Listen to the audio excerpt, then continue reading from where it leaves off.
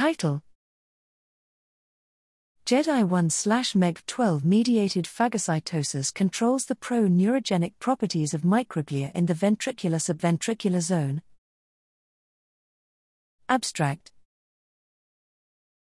Microglia are the primary phagocytes in the central nervous system and are responsible for clearing dead cells generated during development or disease.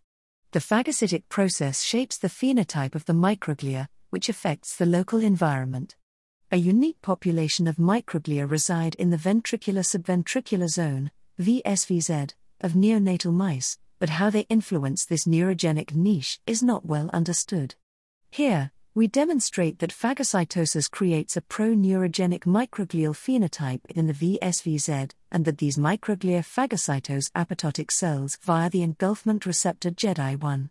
Deletion of Jedi-1 decreases apoptotic cell clearance, triggering the development of a neuroinflammatory phenotype, reminiscent of neurodegenerative and age-associated microglia, that reduces neural precursor proliferation via elevated interleukin, IL-1 beta, signaling. Inhibition of IL-1 receptor rescues precursor proliferation in vivo.